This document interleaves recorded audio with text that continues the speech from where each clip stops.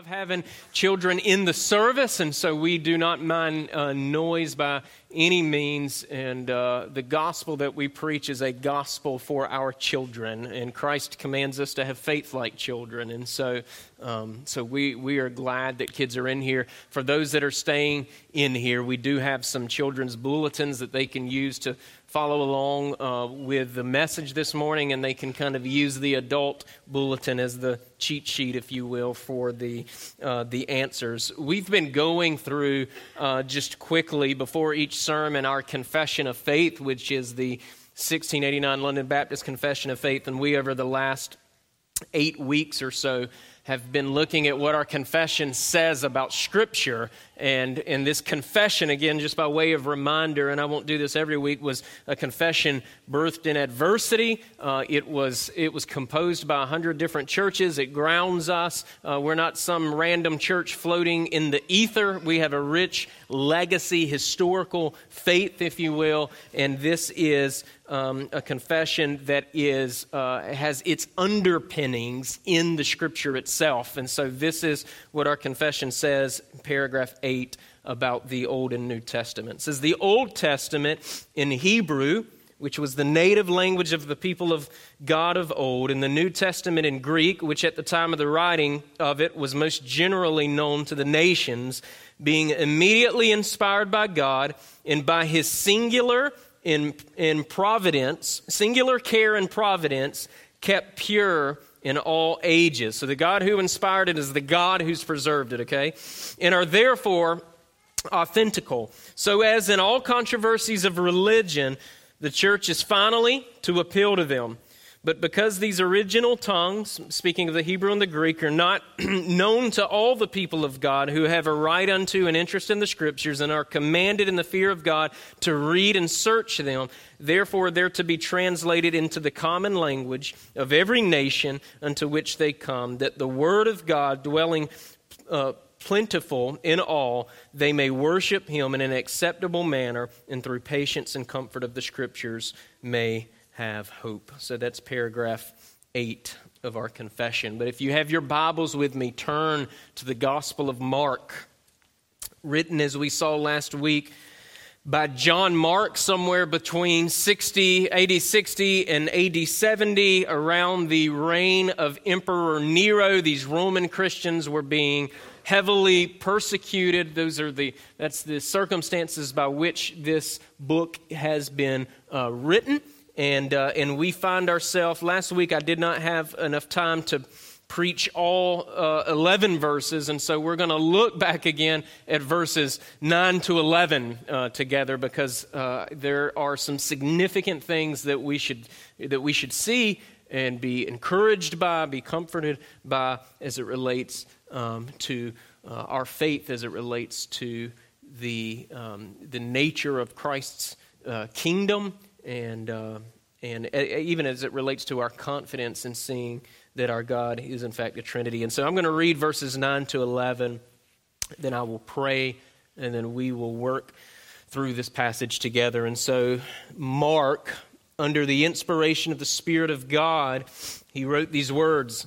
He says, "It came to pass in those days that Jesus came from Nazareth of Galilee and was baptized by John in the Jordan. And immediately, coming up from the water, he saw the heavens parting and the Spirit descending upon him like a dove. Then a voice came from heaven, 'You are my beloved Son, in whom I am well pleased.'" Let's go to the Lord in prayer. God, we thank you for this word. As we were just reminded in our confession, not only did you inspire this word by your Spirit through human authors, God, but you have also preserved this word. You have kept this word pure in every age, God, so that we may have confidence that we are reading your word. And we ask that your Spirit would illuminate it to us, would conform us more into the image of Jesus Christ, having spent time here. And we pray this in Jesus' name. Amen. Well, like I said, we began to look at this passage last week, but we didn't really have enough time to see all the things that we need to see in these few verses here.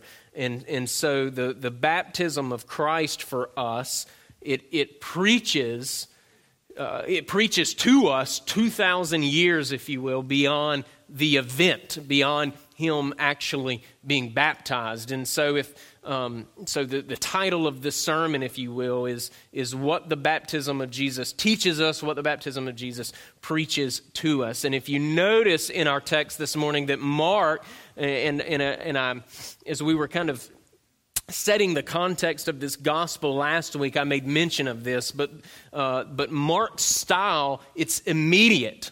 He says right in verse 9, it came to pass in those days. He just gets right to it. He moves from John, the forerunner, and John kind of being center stage as it relates to John being a messenger that would precede the coming of God, right? In us seeing that Jesus is the coming of God, it moves from that straight to Christ who came from Nazareth of Galilee, right? No questions about which Jesus that Mark is talking about. It's that Jesus.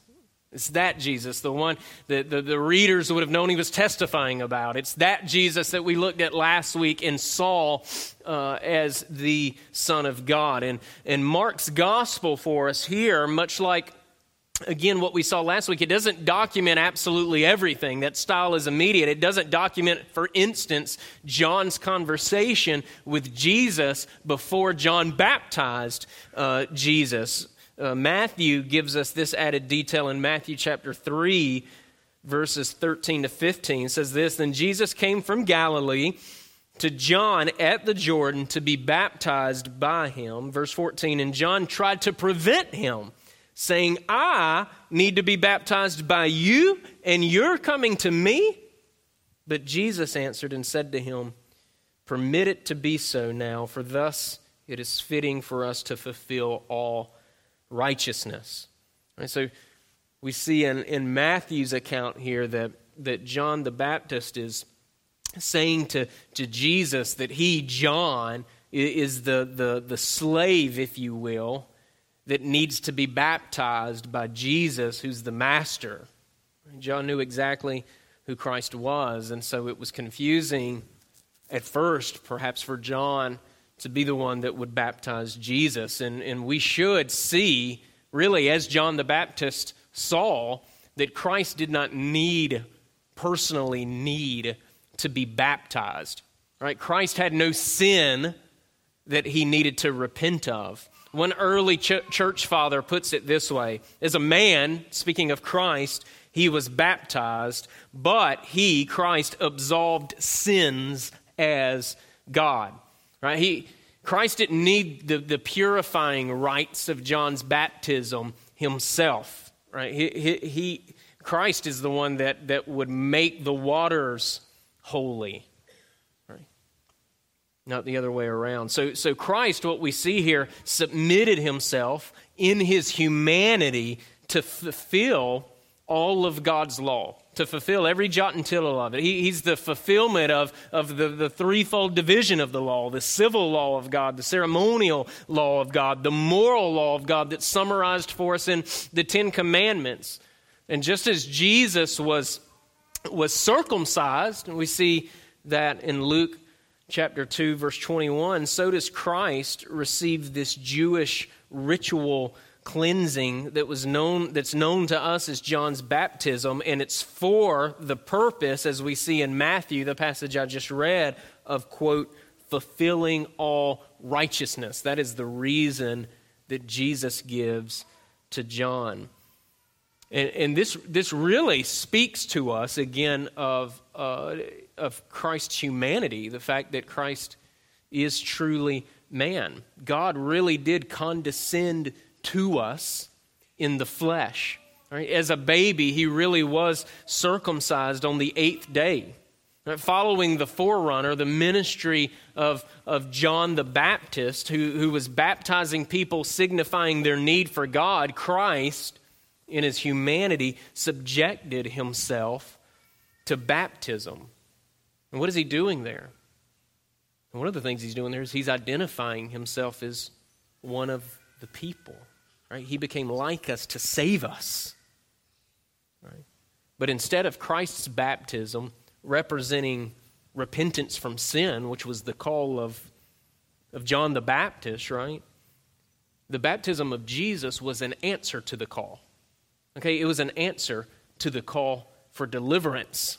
Right? If John was pointing us forward, Jesus is the forward. He's the person at the tip of the finger there, and his baptism, his coming to John for baptism, was an answer. It was an answer. Right? The baptism of Jesus declares, here's God, and here's his kingdom. Behold.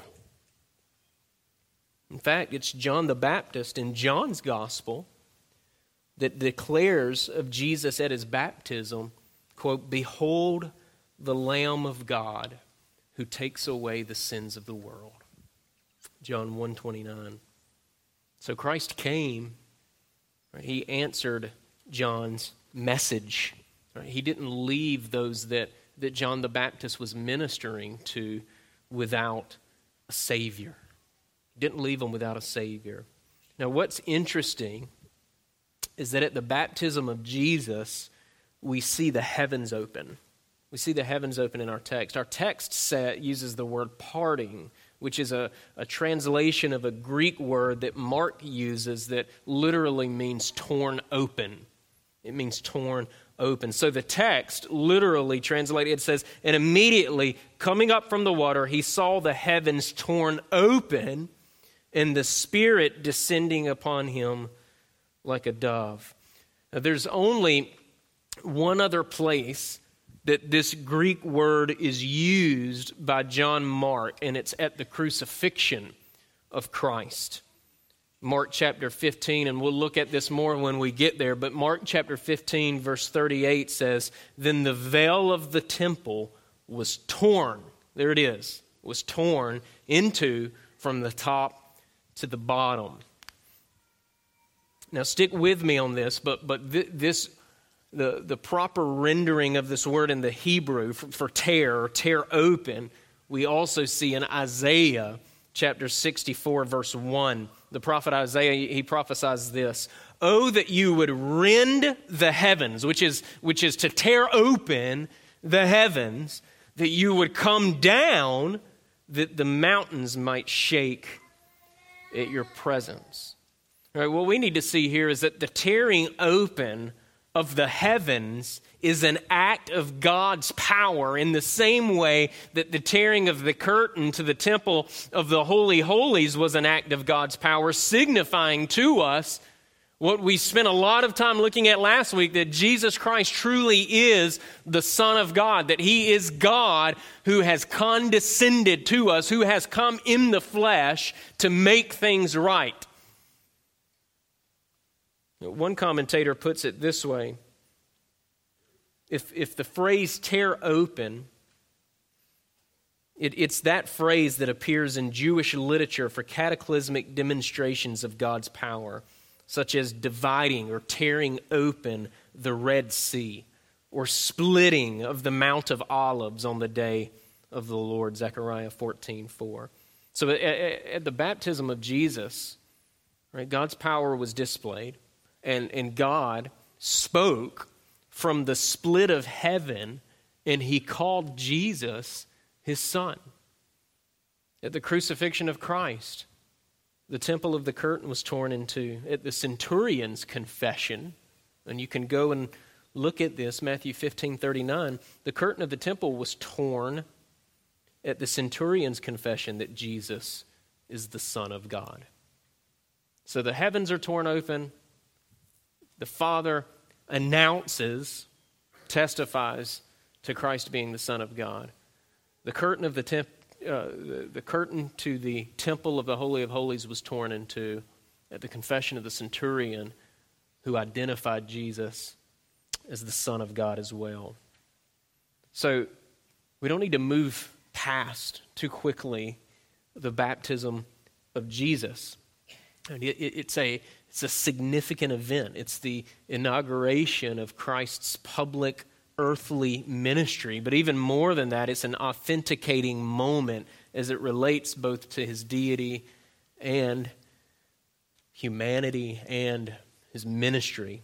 So what more does the baptism of Jesus preach to us? What should we see? What should we confess? How should we live in light of Christ's baptism? And these are takeaways in your notes, and I'm just going to move through for a few moments, and so don't stress yourself to jot these things down. But kids, you can write these takeaways down in the bulletin that you have. And the very first thing that we should see in our takeaway is that our God is a Trinity. Our God is a Trinity. All right, that's one of the catechism questions that our children learn in the back. Right? We ask them to name the three persons of the Trinity, and they respond: the Father, the Son, and the Holy Spirit. But we see right in Mark 1 the Trinitarian nature of our God. And while we don't see that word Trinity in the text, that specific word, and while we don't see the word Trinity anywhere in Scripture, right, we come to the conclusion that our God is triune because, as our confession states, it is, quote, necessarily contained. We see that in paragraph 6 of chapter 1 of our confession. The Westminster Confession of Faith says that we come to conclusions like this by, quote, good and necessary consequence. That's in paragraph 6 of their confession of faith. In other words, this is made clear, the fact that our God is a Trinity is made clear by the sweeping testimony of Scripture. And so while we don't see the word Trinity in our text, we see the evidences of the Trinity in verses 9 to 11. Look down at the text with me. I'm not going to read the text, but as you're looking down, we see that Jesus, again, he's acknowledged as the Son of God, which we have established as a title of divinity. But who do we see say that? All right, we see, and we not just need to see this, but we need to really internalize this. We see the Father, again, he speaks this from heaven. He speaks it from heaven. You're my beloved Son, in whom I'm well pleased. And what of the Spirit? Again, you see the Spirit there too, but the Spirit descended upon him, descended upon Christ like a dove. Right? The same Spirit that hovered over the waters in Genesis chapter 1, verse 2. Now, this is the same Trinity that Jesus commanded the disciples to confess in the practice of baptism. Right? Matthew 28, verses 18 to 20. Right? Our God, the Christian God, the God of gods, is a Trinity. This is fundamental to the Christian faith. Our confession says that the Trinity is the foundation of all of our communion with God and our comfortable dependence upon Him. Chapter 2, paragraph 3. So think about that for a moment. We're dependent as Christians upon the Father. We're dependent upon the Father. We're dependent upon the strength of His might. Ephesians chapter 6, verse 10. We're dependent upon Him making and keeping covenant. Genesis chapter 22, 17. Galatians chapter 3, verses 6 to 9. We're dependent upon the Father's kindness in leading us to repentance. Romans chapter 2, verse 4. We're dependent upon the Father's love in sending His Son to inherit the wage that our sin earned. John 3, 16. We're dependent upon the Father orchestrating our salvation before the foundation of the earth. Ephesians chapter 1, verses 3 to 4. And we're dependent upon the Son as well. All right? The Son who's truly God and truly man. We're dependent upon Him alone for our adoption. Ephesians chapter 1, verse 5. We're dependent upon His righteousness becoming our very righteousness. Romans chapter 3, verse 22. We're dependent upon Christ to hold us securely, never abandoning us or departing from us. In other words, we're dependent upon the Son to achieve and give us eternal life. John chapter 10, verse 28. We're dependent upon Christ's work being sufficient. Hebrews 1, verse 3. We're dependent upon Christ to hold all things together. Colossians chapter 1. We're dependent upon Christ to intercede for us. Romans 8, 34. We are dependent upon Christ to rule, to reign, and to conquer His enemies. 1 Corinthians chapter 15, Verse 25. We're dependent upon the Spirit. Right? We're dependent upon the Spirit to regenerate our hearts, to take our heart of stone and to turn it into a heart of flesh. None of us would confess Christ as Lord apart from the regenerating work of the Spirit of God. Ezekiel 37:14, John 3:5-8, John 6:63, Titus 3:5 and 6. We're dependent upon the Spirit of God as our comforter, as our helper, as our teacher, as the exalter of Christ to us. John 14, verse 26. We're dependent upon the Spirit to convict us of our sin and to convict us of God's righteousness. John 16:18. We're dependent upon the Spirit to witness to us that we in fact belong to God, because the Spirit is the seal and our guarantor of our eternal inheritance. Ephesians chapter 1, verse 14. We're dependent upon the Spirit to help us pray. Romans 8:26. We're dependent upon Him in our sanctification. Galatians chapter 5, verses 22-23. We're dependent upon the Spirit of God for our very hope. Romans 15:13. So this isn't a doctrine that we just confess coldly because we want to sound orthodox. This is everything. This is everything. This is our lifeblood. Our triune God is everything, and we are utterly dependent upon Him. Right? It's not just a defining characteristic of our faith. Right? We confess one God who eternally exists in three co-equal persons: Father, Son, and Spirit. Right? We don't believe in three gods. We don't confess that we have one God who presents Himself in different modes at different times. God the Father, God the Son, and the Holy Spirit are distinct persons, one substance, and we are dependent upon all three persons every moment of every day. So our God's a Trinity. He's a Trinity. Secondly, Christ's baptism signified to us the coming of His kingdom. Christ's baptism signified for us the coming of His kingdom. Right? Christ's baptism, it was the end of the silence of God. And it was the end of the intertestamental period, that time between the cessation of the Old Testament and the inauguration of the New Testament. Right? The Old Covenant, the New Covenant. Right? It takes us from Malachi's prophecy that I read you last week to the coming of God. Right? It's the announcement that the long-awaited for Messiah, prophesied about in the Old Testament, had finally come. Right? He didn't come the way that people thought that He was going to come, but He came. And He brought with Him a kingdom that was not like what people thought the kingdom would be. But the kingdom did in fact come with Him.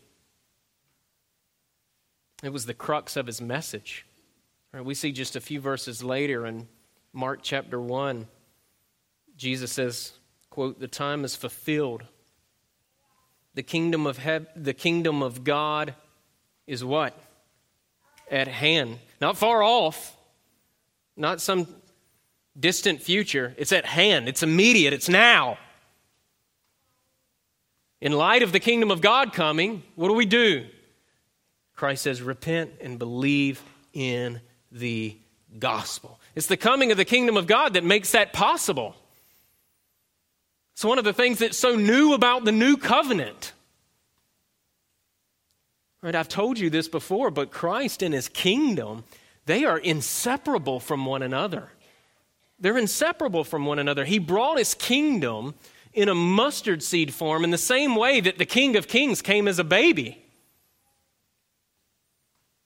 He even told us to pray that the kingdom would come, that is, be realized increasingly in this world.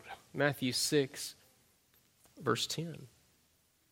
So Christ's baptism, it preaches this to us, that our God stepped into this world that He made, right? And as a result, the world is being subdued, if you will, through this kingdom expansion endeavor that began publicly at the baptism of Christ Jesus. So Christ's baptism for us, one of the things it's preaching to us, it's teaching to us, is that he brought his kingdom. He brought his kingdom with him. The third thing, we see a message from the Holy Spirit of God, which is that God's righteous wrath is abated in Jesus. It's satisfied in Jesus. God's anger, his wrath for our sin, and God's kindness, instead of pouring out that judgment on us. If you're in Christ, it's been refocused, redirected on Jesus. And we see that as a testimony here. All right, but we see the Holy Spirit descend like a dove. All right, again, a further confirmation to the divinity of Christ, right? The Father, the Son, and the Spirit in unity as they all testify about Jesus as the Messiah. But the dove, it calls us back to the baptism of the entire earth in the days of Noah. Right? A dove flew and it didn't return after the flood, signifying that the wrath of God had relented, albeit temporarily. And after the baptism of Jesus, we see the dove testifying to the fact that God's righteous wrath for our sin will be forever satisfied in Christ. Right? This isn't a temporary satisfaction for sin. This is an eternal, paid in full, it is finished sacrifice for sin. God's wrath, righteous wrath, holy wrath, forever abated in Christ Jesus. And for those of us that are in Christ, we know this. We know this. Or at least we should know this. Again, this is one of the roles of the Holy Spirit. He bears witness to us through the Word of God being read, through the Word of God being preached, through the Word of God being memorized and meditated on. Bears witness that we belong to God. He bears witness to us that there's no more wrath for God's people, for God's elect. God's fierce and just anger for every sin that we've ever committed and will commit was laid on Jesus. Again, Christ became the focal point of God's judgment so that we might escape his judgment. The prophet Isaiah testified about this very thing. Isaiah chapter 53, verse 6. All we like sheep have gone astray. All of us. Every single person ever created. We have turned every one to his own way. And then here's the good news. And the Lord has laid on him the iniquity of us all. On who? On Christ. On Christ. Don't ever grow desensitized to that. Or don't ever let that become so familiar that it doesn't stir us emotively. Right? The Lord has laid our particular sins. Just hold that in your head for a moment. Like your particular sins, my particular sins, the ones that were committed yesterday, the ones that you committed on the way here, the ones that you'll commit when you leave. Right? The Lord laid those sins on Jesus Christ, and he judged him for it. That should humble us. Right? That should evoke in our inward beings gratitude. Gratitude should evoke worship. Should be the spillover on thinking about that, meditating on that, feasting on that. But that's not everything that happened. Right? If our sins were placed on Christ only, we would still be lacking. Right? That still wouldn't be enough because the law of God, which reveals the character of God, it has to be upheld, right? The Lord doesn't budge or compromise his standard, his holiness, his name, his glory. We not only needed our sins to be forgiven, we needed to keep the law forever. Right? We needed to be truly righteous. We didn't need to be just zeroed out. We needed to become the righteousness of God, 2 Corinthians 5:21, which leads me to our last point. To be in Christ is to be the object of God's pleasure. It's to be the object of God's pleasure. Right? We see the Father's pleasure in the Son in verse 11. You're my beloved Son, in whom I'm well pleased. I'm well pleased. Right? The Father is well pleased in the Son. There's perfect harmony. There's a fixed pleasure. And that means that if you are in Christ, if you share union with Christ, He's well pleased with you. Right? We didn't just get our sins forgiven. We were given this foreign righteousness that the Spirit of God clothed us in the moment the Spirit of God converted us. Right? So it's not just that our sins have been forgiven. It's not just that we've been zeroed out. It's that we have become the righteousness of God because Jesus, who knew no sin, became sin for that very reason. So there's a fixed pleasure. And the beauty of that is that there's nothing that you can do, there's nothing that I can do to change that. And for those of us that are truly converted, we don't hear the statement that I just made about not being able to change it and think, well, I have license to sin. I can do whatever I want. Right? For those of us that are captured by Christ, we know in our bones the preciousness, the sacredness of the grace of God. We flinch at the trampling of grace. We feel gratitude for being reconciled. We don't feel entitled. Right? Christ spilled His blood and He bodily resurrected from the dead so that we might be the object of God's pleasure. And the reason you can't change that, right, the reason that is a permanent thing is because God's pleasure is focused, is grounded on Christ who's unchangeable, and not you and not me. We're fickle. We're changeable. We'd mess it up.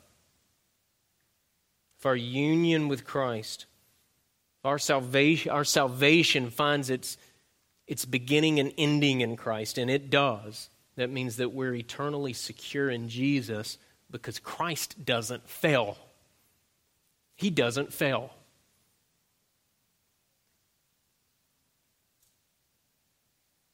If we have anything to do with our salvation, anything at all, whether that is getting it or keeping it, we're eternally doomed. We're doomed.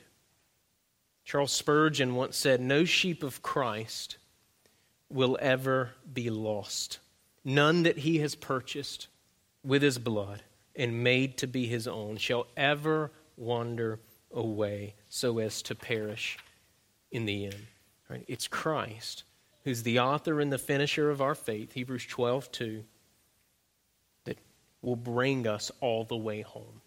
He'll bring us all the way home. So when the Father says of the Son, "I'm well pleased," hear that declaration being sung over you. Because if you're a Christian, that is how closely identified, associated your life is with your Savior. The Apostle Paul, Colossians chapter 3, verse 3, "For you died, and your life is hidden with Christ in God." Let's go to the Lord in prayer. God, we thank you for this time in your word. And Lord, we ask that this would be a balm to a wounded, struggling soul, Lord. That we would be comforted by what the baptism of Christ preaches to us, Lord. And we thank you that you hold us, those of us in Christ, you hold for all eternity. And we trust you. And we give you all praise and glory in Jesus' name. Amen.